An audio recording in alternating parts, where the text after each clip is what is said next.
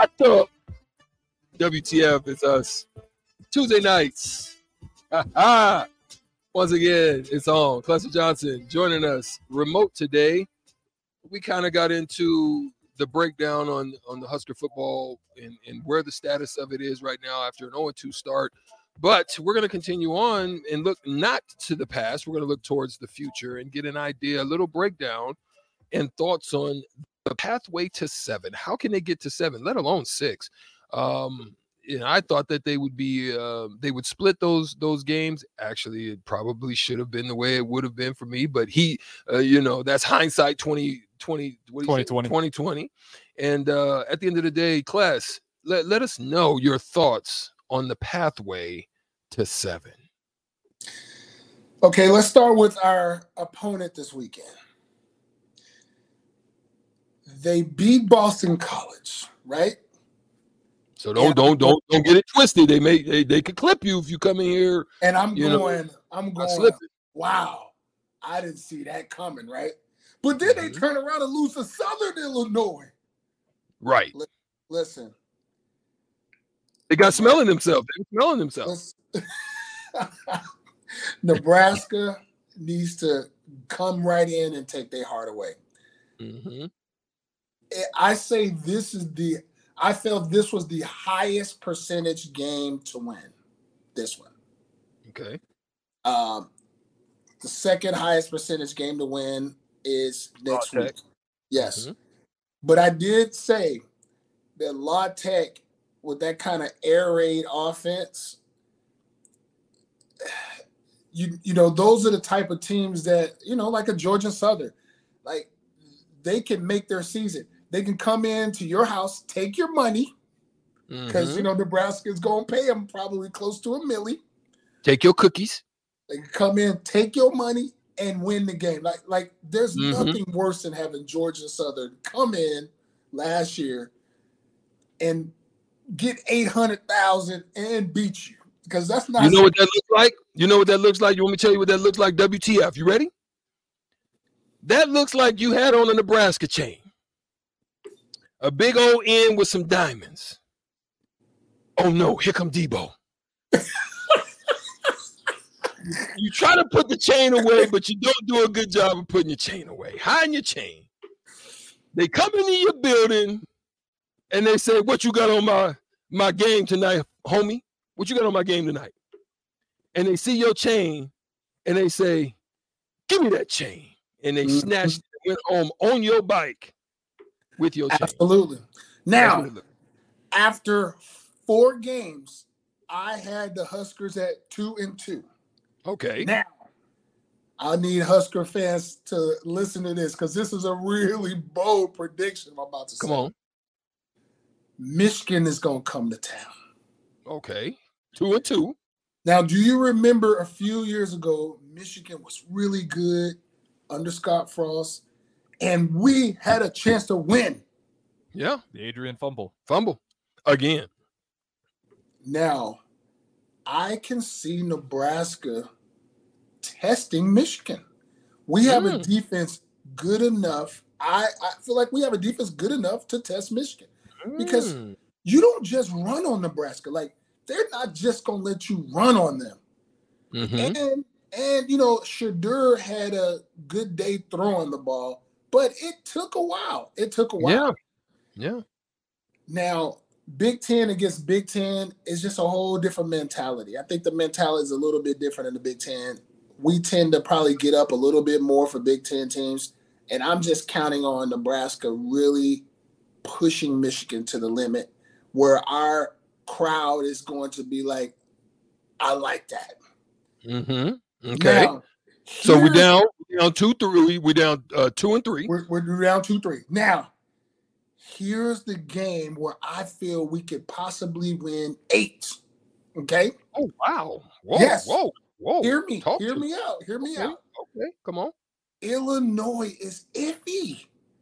They're a very iffy team. Mm-hmm. And the reason why I say we lose this game is because we're going on the road, coming off of a loss, right? Okay. Now a loss can either physical game can either put you behind the 8 ball and it's taking you a few weeks to recover, or it could revive you and say, listen, we should have beat this number 2 team in the country. We know we could beat this team. Like, it could be a different confidence on the road. So if we beat Illinois, now we're back. Now we're back to 3-3. And I didn't pick that. I picked us to be 2-4. So I got us losing 2, winning 2, losing 2, then going on our run. Okay. But if we beat Illinois, it could be something totally different. But I'm gonna stick to my original thought. This is, to me, is the make or break 8-win games, right? It's beating Illinois on the road. Now, Northwestern at home, we should take care of business. Under turmoil. We should win this game. There's no reason why we shouldn't win this game. Purdue at home. There's no quarterback. No reason why we shouldn't win that game, right? Now, Purdue has had our number the last few years, but I'm banking on this being a different Nebraska team. They're playing better on defense, and now Coach Rule has kind of figured out what he's going to do on offense. Maybe he's gotten into Jeff Sims' ear and said, hey, listen, you're on a short leash now. If you do this again, I'm a have to go in another direction. But I just think that if we can just take care of the ball, you're going to give us an opportunity to win. So I'm going to say lose to Illinois, but a possible win. Beat Northwestern. Beat Purdue. Now, look what just happened at Michigan State. Yeah.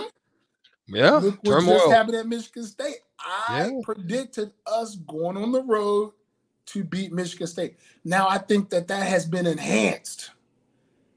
I think that's been enhanced. I think we go to Michigan State and win. Okay. So now that puts you say with the Illinois, you say if they win that one, you're looking at a 4-game run right there. Correct. Okay.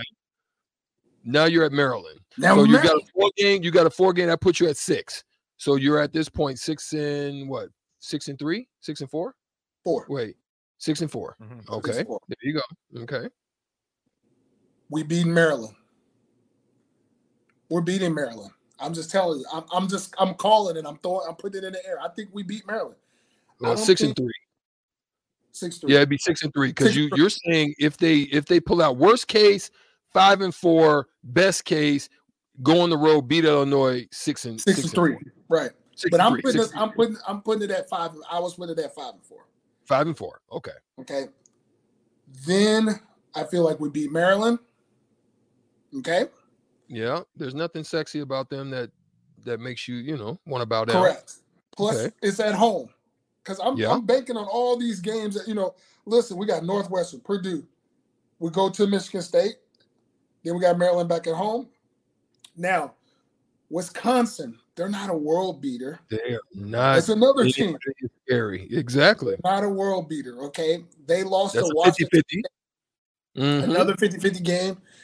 We've had close games with them when they were a pretty decent team also. Yeah. But I just said that Wisconsin for Nebraska has been a tough place to win, and I said that that's a loss for us, okay? On the road. We beat Iowa at home. Listen, if Iowa would have won against Nebraska last year, they go to the Big Ten Championship. But Nebraska come to Iowa and they beat them because Iowa plays our style of ball. And what that is they got a great defense and they don't have very much offense. Right. I think that we beat Iowa at home. And now Nebraska is about to start their streak of beating Iowa. The Iowa beat us, 7-8 years in a row? Yeah, that's right. Nebraska goes to Iowa, win last year. Now Iowa's coming to Nebraska. I say Nebraska wins again. There it is. So that puts you at 7-4. That's the pathway to 7. No, that's 7-5. 7-5. That's right. I'm sorry. Now we beat Illinois. We're 8-4. There you go. There you So, go. You heard it here. That's where I was saying we're going to be 7-5. Again, Gotcha. I think we could get to 8-4 if we beat Illinois. So I think we have that type of team that can do it. There are some variables that have to come together, i.e., lessening on the turnovers. I think if we lessen the turnovers, I mean, we beat Minnesota if we don't turn the ball over twice. We win that game, right? Mm-hmm. Mm-hmm. I don't know what I don't know we beat Colorado if we don't turn the ball over, but I think it's a much closer. It's a much closer game. So yeah, because they had to vacate the strategy that was actually working. Correct. Because of the fact that you found yourself so far behind. You couldn't continue with the same game plan that was actually working, which is crazy. But the fans have to be patient. The fans have to be patient. The fans have to,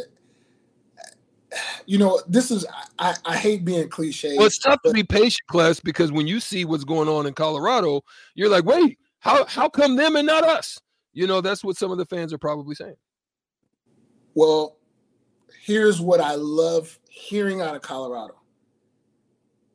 Every day they're trying to get better. Every play they're trying to get better. So if we're stacking good plays and we're stacking good days, a lot of times that leads to wins on the field. Mm-hmm. So that's how our team have to have that mindset is you have to be extra tough they have to be extra tough on themselves if they make mistakes in practice. Because I'm going to tell you, your coach was probably like that. Coach Nee was probably like that. If you were a turnover machine as a guard, you're out of it. Come over here and sit next to me. Come sit next to me. And it starts in practice. I know Coach Osborne was really big on jumping off sides, blocks in the back, and turnovers. Oh, man, that man be ready to pull his hair out. Mm-hmm. So if the players get that feeling of, I'm not going to play. It's not going to be me. Like it's not going to be me. Right. If everybody takes that onus upon themselves, it ain't going to be me. You know what I mean? Then you can eliminate a lot of those issues. Correct. But we all see it's primarily coming from one area. Mm-hmm. We need to get that area fixed. But here could be the Achilles heel to Nebraska.